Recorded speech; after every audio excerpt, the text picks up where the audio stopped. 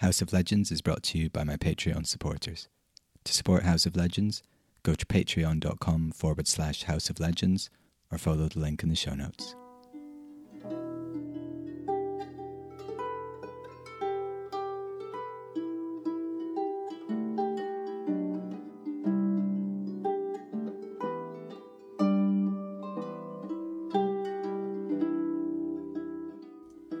Hello, and welcome to the House of Legends, where you can hear world myths and legends told by a professional storyteller. I'm your host, Daniel Ellison, and this is episode 36, The Most Beautiful Song in the Forest. Happy New Year! I hope you all had a great Christmas, New Year. I am recording this episode in new surroundings. I've started using a studio in Leith in North Edinburgh, where it's got perfect soundproofing and really good sound quality, and I've worked with a sound engineer to tweak my voice so that it's going to sound a bit better. So hopefully this podcast is sounding a lot better. We'll see. In my news, I have been working hard on the sequel to The Bone Flute. It's called The Spey Queen so far, and right now I'm working on that every day, building up my outline for it, filling in some character histories, getting into the mythology behind it.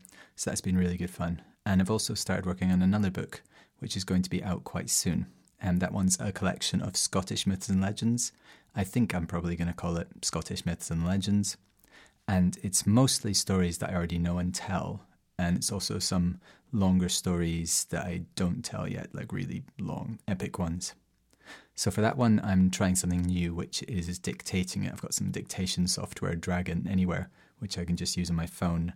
So I'm just telling the stories to my phone and getting a first draft from that, and then I'm going to be tweaking it. So it should actually be quite ready quite soon, this project. I think I'll have it ready for February, so I'll let you know more about that. So getting on to our story for this week. I think I've probably already mentioned, but I'll tell you about it again, a series of interviews that Joseph Campbell, who's generally regarded as the godfather of modern mythology, comparative mythology, recorded with Bill Moyers quite late in his life. Joseph Campbell is the guy who's responsible for the book The Hero with a Thousand Faces, which was a big influence on George Lucas when he was writing Star Wars, and which outlines the template or archetype for the hero's journey, which we see in so many stories, which then you went on to see in Star Wars. And the series of interviews that they did together, Joseph Campbell and Bill Moyers, are really, really interesting. There's about 6 interviews, each couple of hours in length maybe. I've got them as an audiobook. I got it from Audible, and you can get it for just $1, so it's really good value. And I listen to that probably every couple of years or so on a long car journey to start working my way through them. And I really, really highly recommend them. I think you can also watch them on YouTube. I've been meaning to do that for a long time, because it'd be great to actually see Joseph Campbell while he's saying these things. So in that series of interviews, Joseph Campbell tells a story which I really love. And it's one that I don't tell very often, but it's one for like a special occasion. And it's definitely one that I've always had in mind for the podcast. And it's one I'd like to start the year with. So this is a pygmy story, a story from the pygmy people of the Congo. This is The Bird with the Most Beautiful Song in the Forest.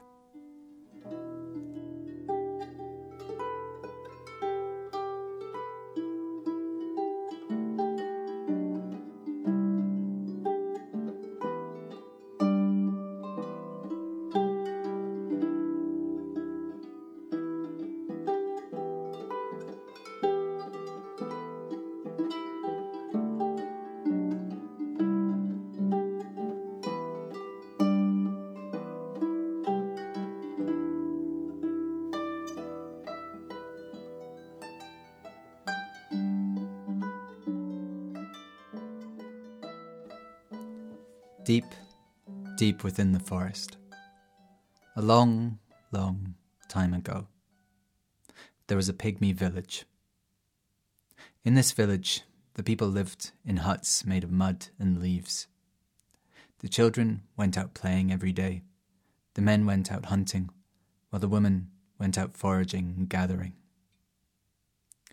In one of these huts, there lived a family. There was the father, the mother, and 3 boys. The 2 older boys were like the other boys in that village.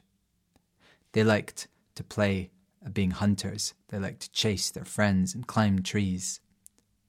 The younger boy, he was different. He didn't like to play with the other children.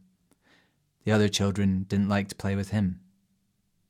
He wandered alone in the forest, always seeking out new things he'd never seen within the forest. He liked to search for the most bright and beautiful flowers. He liked to search for waterfalls where he would just sit and listen to the music of the water. He liked to see strange animals, liked to see birds he'd never seen, their brilliant colours.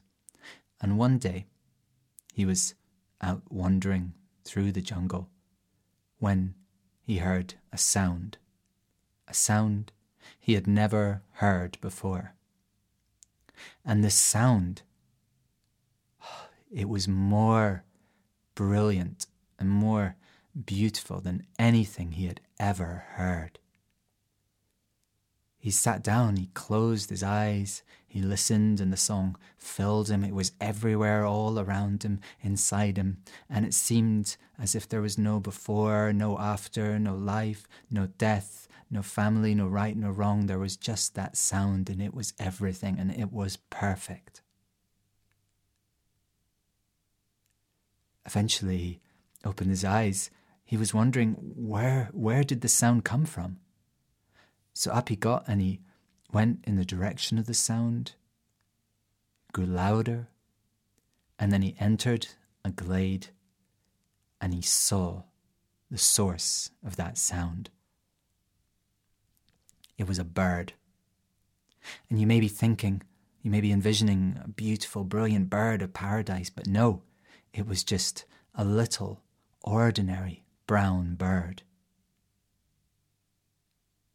It sang, and he walked up and looked up at it on the branch where it was sitting, and it finished its song. And then the boy spoke to it. And he said, "Your song is beautiful. I would love for my family to hear it. Would you come back to my home with me and sing for my family?" And because he asked from his heart, sincerity, the bird flew down and landed on his shoulder. He walked back to the village, and it was getting dark, and the people were gathering around their cooking fires. He went into his family's hut. There were his mother, his father, his two brothers, and he said, listen to this. And the bird, it began to sing, and it sang as wonderfully as it had before, and everyone stared entranced. And when it was finished, and when it was silent, the boy's father, "What are you doing? Why are you bringing birds in here? What use are birds? You should be learning to hunt, playing with the other children. Get out of here." And the bird flew away. Well, the next day, the boy went out into the forest again, and this time he wasn't just wandering here and there, he was looking for the bird. He heard it. He followed the sound until he found the bird. He listened to it sing until it stopped singing, and when it stopped singing, he said to it, "I'm sorry about yesterday. My father doesn't understand, but I think it's good for him to hear you sing. I think it's good for all of them to hear you sing. Please, would you come and sing for them again?" And he asked just as he had before, with the same sincerity and goodness in his heart, so the bird flew down and landed on his shoulder, and again they headed through the forest into the village. Again, people were gathering around their cook fires. Again, he entered the hut, and there was his father and mother and his brothers too, and tonight his father was in a bad mood, because the hunting had not gone well that day. They hadn't caught anything. And the boy, he said, "I've brought the bird," before he could say any more. His father said, "Get that stupid bird out of here, and get it out of here yourself." The bird flew away. The boy ran after it, but it was gone. The next day, he again went in search of the bird. He again found it. listened to it sing, and when it finished singing, he said, "I'm sorry about yesterday. Please, could you try, just one more time, to sing for my family? I know it's good for them to hear your song." And after a little pause, the bird flew down and landed on his shoulder. And again, they made their way to the village. People were gathering around their cook fires. He came into the hut. There was sat his father and mother and his brothers, and even before he came in, he could sense an atmosphere in the hut. It didn't feel good. And he sensed trepidation in the bird. He said, "It's okay, it's okay." In they went. And tonight, his father was in an even worse mood. Not only had the hunters not caught anything that day, but it had been his fault that they didn't catch anything. They'd been stalking an antelope for hours, and then he had made a noise and scared it off. He was in a foul mood. He was ashamed, embarrassed, and angry. And when he saw his son come in with the little brown bird on his shoulder, he got up, went over to his son, grabbed the bird off his son's shoulder, and he threw it at the wall. Threw it with all its strength, and it hit the wall, landed on the ground, and the boy, no, picked up the bird, stroked it, prodded it. It was dead. Completely still, its lifeless eyes staring up at him. "No, no, no, no." And then the boy's mother screamed. He turned and he saw that his father was choking. He was gasping. He was pawing at his chest, and he was on the ground, and he was writhing, and all the family was gathering round him, screaming, and then he was still too. The boy dropped the bird, collapsed at his father's side. His father was dead. And there was great grief in that hut and in that village that night and for a long time afterwards. And for a long time, no one could understand what had happened there. The boy was even accused of black magic. But then they came to understand what had happened. That song, that beautiful song, which the bird sang, did not exist only in the bird. It exists in everyone. In some, it is close to the surface, and they can see it in the surface of the silvery moon. They can hear it in the roaring and rushing of the water. They can taste it in the kisses of their lover. It's here, it's there, it's almost everywhere. But for others, it's buried deep, but it's in them too. Even in the boy's father.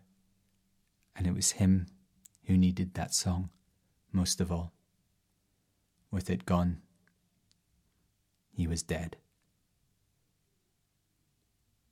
And that's the story of the most beautiful song in the forest.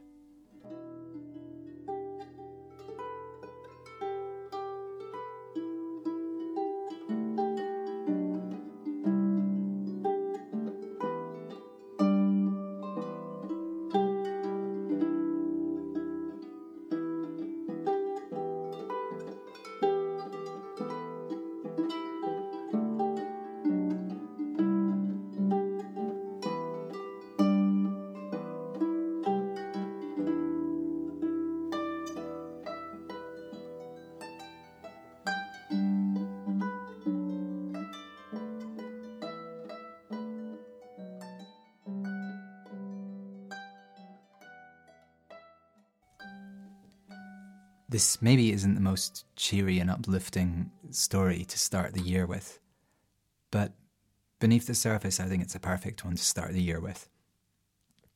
Because for me, this story tells us not only that we must sing our song, that we must bring whatever it is we bring to the world, even if it's not what's welcome, not always what's expected from us or wanted from us.